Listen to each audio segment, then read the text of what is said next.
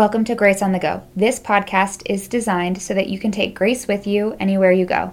This episode is a sermon from Sunday, January 27th, 2019, called The Greatest of These, given by Pastor Jonathan Dinger.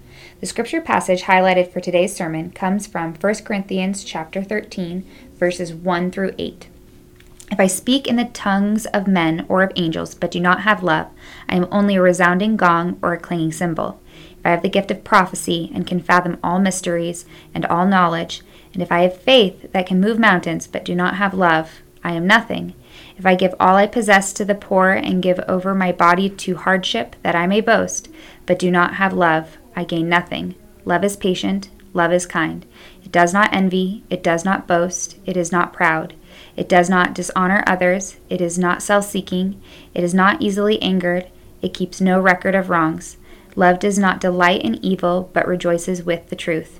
It always protects, always trusts, always hopes, always preserves. Love never fails.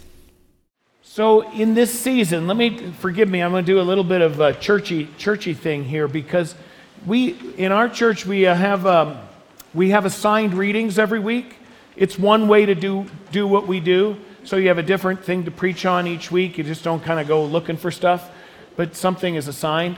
And in this season, which we call Epiphany started really with the wise men's visit, and then it goes up to Lent, and it's about 8 weeks long. And in those weeks, all of the readings that are chosen are ones that reveal Christ essentially as the light of the world. So it starts with him as the Magi, right? The Magi come as the Savior. And then Jesus is taken in for his naming and circumcision, and Simeon and Anna. Oh, look, it's the Messiah. And then there's Jesus' baptism, right? And the voice from heaven says, this is who this is. And on it goes. There's a wedding in Cana. He does his first miracle, and his disciples believed him, put their faith in him. And then there's it ends with the transfiguration, right? So Jesus goes up on a mountain, right? Here he is. And so all of those weeks are about revealing Jesus. Today, the assigned reading was in 1 Corinthians 12, and this one from Luke, about the body of Christ. And my eyes drifted to chapter 13 of 1 Corinthians 13. And it struck me to say this: what else could more clearly reveal Jesus Christ than the unconditional love of God? So I want to talk to you about this, because this word is used, abused, misunderstood, misrepresented constantly. And so it's probably not the first time you've ever heard something like this or about it, but it's important for us to remember and to be reminded of this. What is, in fact, the nature of love? Let me give you a little background on this. So we're in 1 Corinthians. In the history of the church, the first century of the church, one of the churches was particularly a problem child, and that was this church, the church in Corinth. It was in Greece. It's the church in Corinth. And when you read through 1 Corinthians, what you find is an entire litany of Paul writing a letter saying, okay, you're screwed up here, you're screwed up here, you're screwed up here, you're screwed up here, you're screwed up here. You are messing you're doing things wrong. Here are the topics in the chapters leading up to this. Here's all the topics. First of all, they were quarreling with one another. They were having arguments all the time. Then they had divisions. One group said, well, I follow Peter. Another one said, I follow Paul. And another one said, well, I follow Jesus. He said, you got a problem. That's a problem. And then they had arguments about ministry. Who's supposed to be the pastor or not be the pastor? Who's doing that? And then they had ones about sexual morality, right? Who can sleep with who and what happens. And then they had one member taking other members to court, lawsuits. Paul goes, yeah, it's goofed. That's just wrong. It's just a mess. And then he talks to him about Christian marriage, what Christian marriage should look like. And then he talks about what being single as a Christian should look like, because they're goofed up on that in those areas. He talks to them about the secular culture that they're part of, that they're kind of giving in to the culture and they got to be distinct. He talks to them about authority, right? Who's in charge? He talks about what it means to have freedom as a Christian. Can you just do anything that pops into your head? Is that what that means? To have freedom as a Christian? He talks about the clothes you wear and the jewelry that you wear, whether you should cut your hair or let it grow long or whatever. He talks about appearance. He talks about, because they were arguing about that. He talks about the Lord's Supper. That's a big one, where they're playing fast and loose and people are getting sick and things aren't going well. He talks about spiritual gifts and people speaking in tongues, that people are now mad at each other and arguing with one another. All of those topics. And then he gets to this and he says, I'm going to show you a more excellent way. And here's the interesting thing. In our culture today, to be honest, when you run up to a problem, what you essentially are looking for is an answer. I don't know, maybe that's a guy thing. But I think it's fairly human. I think it's pretty human. In every one of these things, okay, you're quarreling, how do we fix that? What's the answer to that? And what's the other one? You got problems with authority or marriage or sexual morality or how we practice the Lord's Supper? Here's the answer. And this is always a trick for me as the pastor because this is bad. Like I teach confirmation, Ryan and I teach confirmation, and Ryan, this is good, he's back there in children's church. Ryan is a superior teacher to me because all these kids know they can wait me out. Like I'll ask a question and they know they could just sit there because I will eventually answer it. I will just answer it. So I love the kids who won't do that and just start talking. And then I love that and the engagement goes, but they've learned that they can wait me out.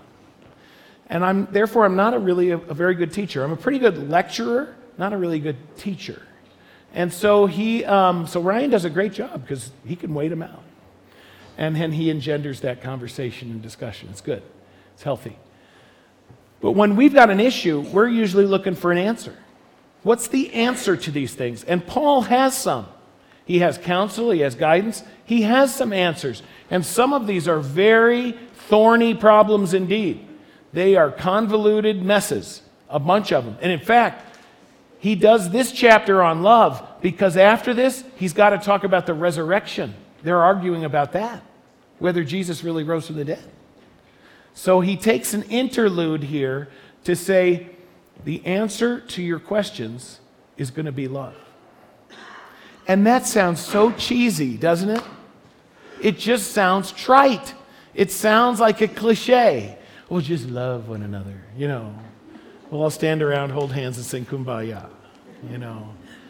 And, you know, it doesn't resonate with us. It doesn't resonate. But that's not what Paul's talking about. He says, I'm going to show you a more excellent way.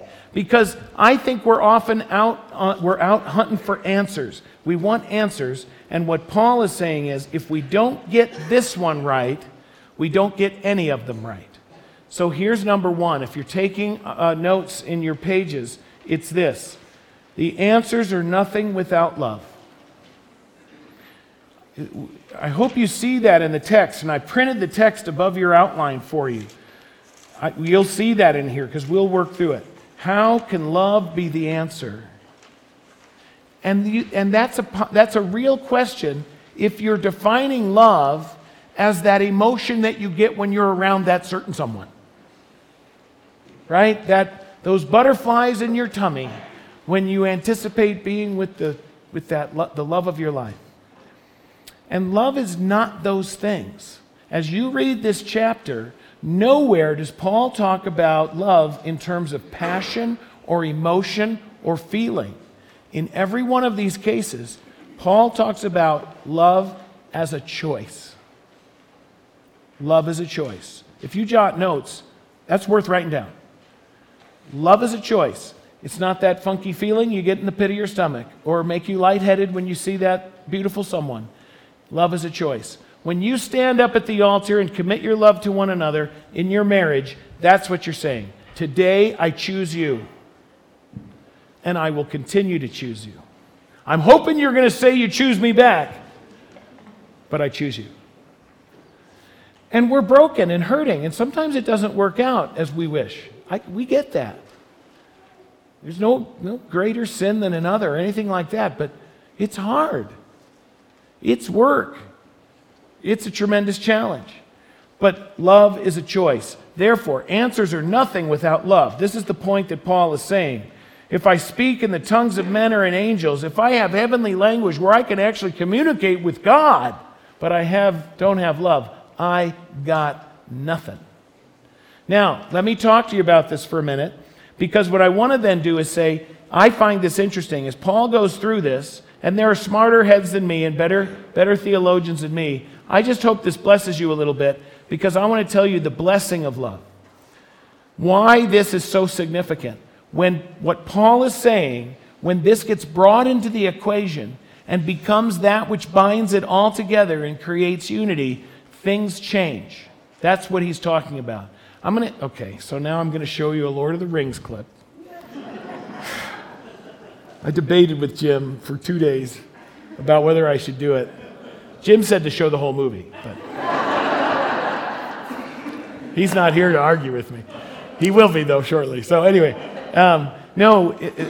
it's so funny. We're both such geeks about this movie. But let me set the stage if you're not super familiar with it. And if you are familiar with it, it'll resonate with you. So this is called the Council of Elrond. There's an evil ring. Do you know this? There's a bad ring that has to get destroyed. And this bad ring corrupts everybody. And so this group of leaders from all around Middle-earth, different races of people, it's elves and dwarves and it's men and it's hobbits, they all get together. And they have to decide what to do. It's an existential problem facing the whole world. What will they do? And it comes to the conclusion that we have to destroy the ring. How will that happen? The ring was made in the fires of Mount Doom. Only there can it be unmade. It must be taken deep into Mordor and cast back into the fiery chasm from whence it came. One of you must do this. One does not simply walk into Mordor. Its black gates are guarded by more than just orcs. There is evil there that does not sleep. And the great eye is ever watchful. It is a barren wasteland, riddled with fire and ash and dust. The very air you breathe is a poisonous fume. Not with 10,000 men could you do this. It is folly. Have you heard nothing Lord Elrond has said? The ring must be destroyed. And I suppose you think you're the one to do it. And if we fail, what then? What happens when Sauron takes back what is his? I will be dead before I see the ring in the hands of an elf. So I never trust an elf. Do you not understand?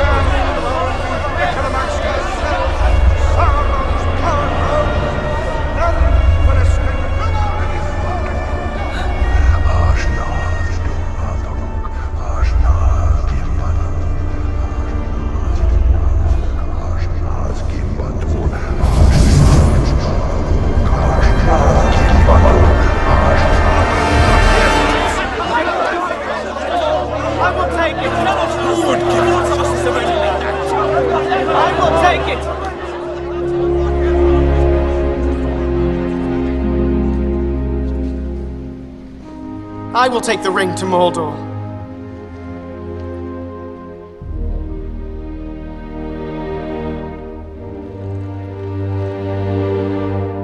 Though I do not know the way. I will help you bear this burden, Frodo Baggins, as long as it is yours to bear. If by my life or death I can protect you, I will. You have my sword. And you have my bow. And my axe. So anyway, forgive me. I won't show another one for at least a week. No, this is what I love about that.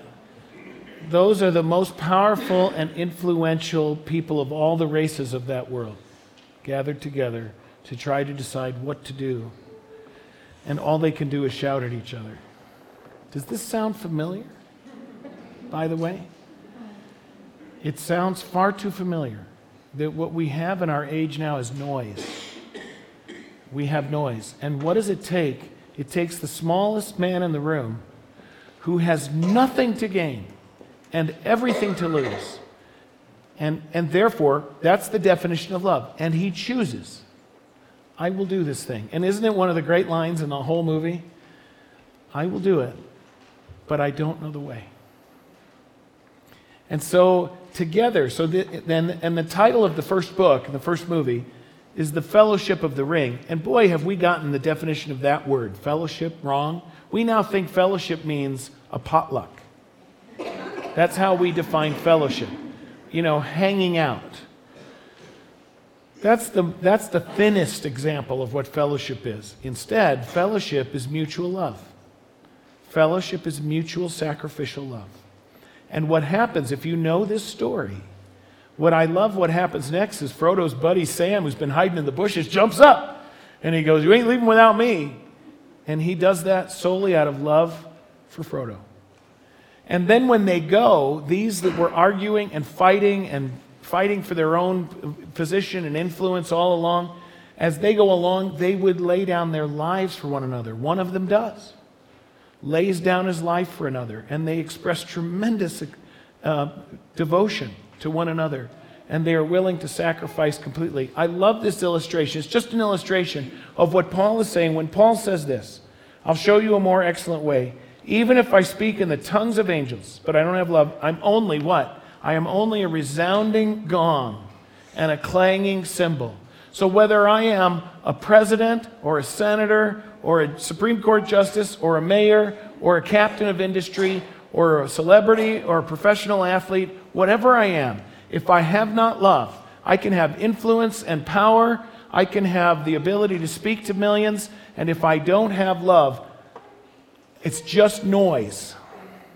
I've said this to you more than once. I don't have a political agenda here, but if I'm mad about something in our government, I am so tired of everyone just yelling and nobody listening to one another, because there are people that get hurt by your jealousy and your anger and your unwillingness to speak. People are hurt. And whether it's salaries or this, that. People are hurt when we don't work together. And it is the most selfish thing I've ever seen. It is just so selfish. And so when Paul talks about this, you can have all this influence, all this power. It means nothing. It's just noise if there is not love. The second one, the third, and the fourth bullets in here, I'll give them to you quickly. He talks about moving from knowledge to wisdom, wealth to generosity, and from me to we. Those go together. So this is not simply about, we argue and then now we go to music. Noise goes to music. There's a harmony. There's a song that we tell together, that we sing together. But the next three are those: knowledge to wisdom, wealth to generosity, me to we. Here's the difference. Like last night, trivia night, right? It's just knowledge, and it's dumb knowledge, right? And so if you could win at trivia, I'm the smartest guy in the room. Not really, but who cares anyway? Right? I mean, who cares? Look at what Paul says. If I have the gift of prophecy and I can fathom all mysteries and all knowledge, and if I have a faith, even a faith that can move mountains, but I do not have love, I am nothing. The answers are nothing without love. So here's this one. Knowledge is all about the acquisition of stuff. I want to get more so I can be the smartest guy in the room. Wisdom, on the other hand, is different than that. Simply the acquisition of knowledge is, I kid you not, worthless. The only thing you do with the acquisition of knowledge is win trivia night. And it's called trivia for a reason, because it does not matter. But wisdom does this. And this is how wisdom is described in the Scriptures. Sophia in the Old Testament. Wisdom is not, it's taking the knowledge you have and then dispensing it and sharing it with others. And it's not simply wisdom from on high, but it's wisdom that says this: let me share with you something I've learned, and let me prove to you that I'm willing to stand by what I say by walking with you. That's love. That's what this is talking about. So simply dispensing your knowledge from on high actually creates more harm than good in many, many cases. but to say, let me share with you what I've learned, and then let me walk with you, if you'll have me. That's what Paul's talking about here. The third change that love does is from me to we, and this is a fairly easy thing. Look at what verse 5 says. It does not, look at 4. Love is patient, love is kind, does not envy, does not boast, is not proud. It does not dishonor others. It is not self-seeking. It is not easily angered. It keeps no record of wrongs. That last one is a tricky one for me.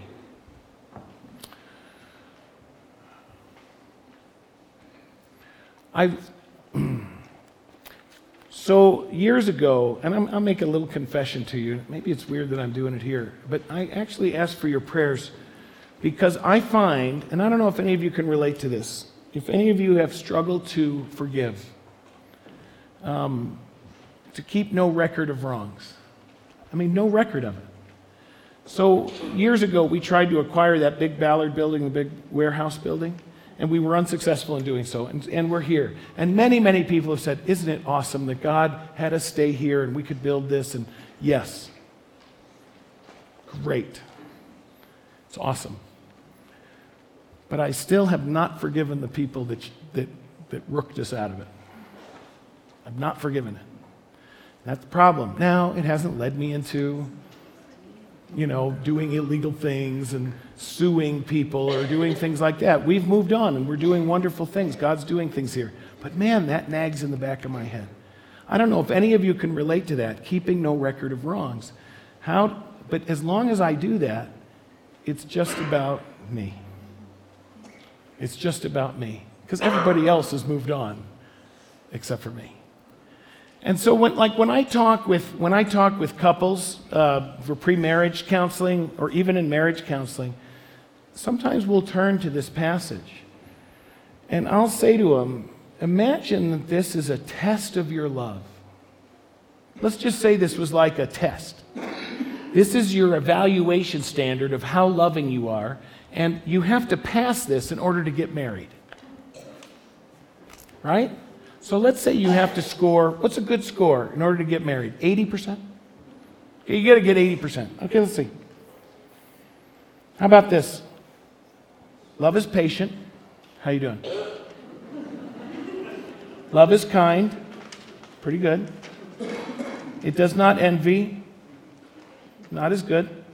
It does not boast. Not so good. It is not proud. It's getting worse. It does not dishonor others. Okay, a little step up maybe. It's not self-seeking. Ooh, a couple steps down. It's not easily angered. Depends on the day.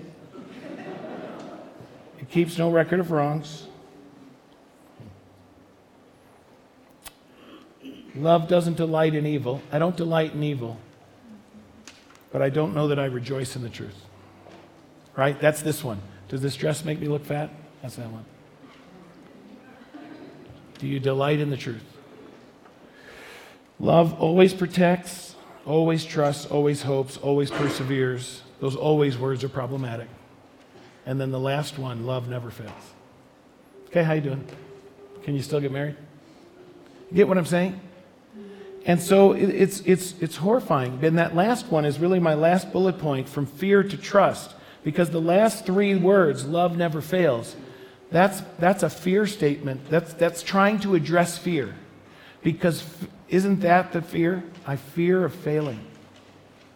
I'm afraid of failing as a husband, as a dad, as a pastor, as whatever. I'm afraid of failing. Not all the time. Don't get me wrong. I'm not trying to paint some horrible, pitiful picture. But there's often those fears come up. Love never fails. Love never fails. So am I loving? Love never fails. And what it is, it's moving from fear to trust. What love does, it changes fear to trust. A fear of failure to a confidence that we've already won. Let me say this. When I got married, I married up. I married up. And my dear wife, I tell you, I could have very easily, for the first 5 years of my marriage, wondered when she was going to leave me when she discovered what a loser I was. I'm not kidding. You don't know me in my 20s. And so I was so thankful that she stayed, but I was never afraid of her leaving, truly, not truly. Because you know what? She said, I do, and I got her. She said, I do. And she was committed. And so even in my failures, I knew her character and I knew she would stay. God does the same thing to you. Love never fails because Jesus Christ said, I do to you. He said, I do. You've got him. He's yours. And he's got hold of you. Now, lest I finish here, I'm going to do one more thing. Because what really makes this work, because so far, if you took notes on all this stuff, to be honest, all that I've done is given you a bunch of things that you should be doing. That's a burden if I leave it there. I think all of us want to live in that kind of love. To move from noise to music, and to move from me to we, and move from fear to trust, all of those things. I think we all want to, we long to. But as we strive to do it, we fall and stumble. And so when will I ever do this right, Lord? When will I ever do it right? Let me tell you when it's done right. And this is what I want to do. Take out your paper, your outline. And we're going to read this passage because what makes this gospel is what we're going to do now. And what you're going to do, we're going to read from chapter 13, verse 1. And I want you to read it with me. And wherever it says the word love, you're going to say the word Jesus. And see if that changes it for you. From being a burden of the law to being something gracious which Christ has done for you. Let's say it together. If I speak in the tongues of men or of angels, but do not have Jesus, I am only a resounding gong or a clanging cymbal. If I have the gift of prophecy and can fathom all mysteries and all knowledge, and if I have a faith that can move mountains, but do not have Jesus, I am nothing. If I give all I possess to the poor, and offer my body to hardship that I may boast, but do not have Jesus, I gain nothing. Jesus is patient. Jesus is kind. He does not envy. He does not boast. He is not proud. He does not dishonor others. He is not easily angered. And he keeps no record. Jesus does not delight in evil, but rejoices with the truth. He always protects, always trusts, always hopes, always perseveres. Jesus never fails. Gracious Lord, change us by your love.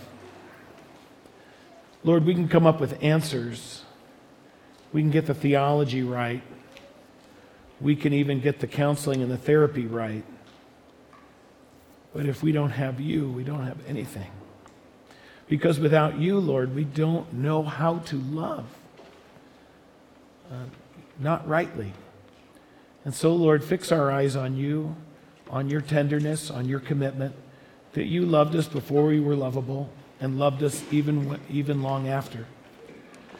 Lord, we thank you for continuing to pour out your grace to us, and we ask, Lord, that you would continue to form and shape us, that we might be reflections of that love which you have shown to us first.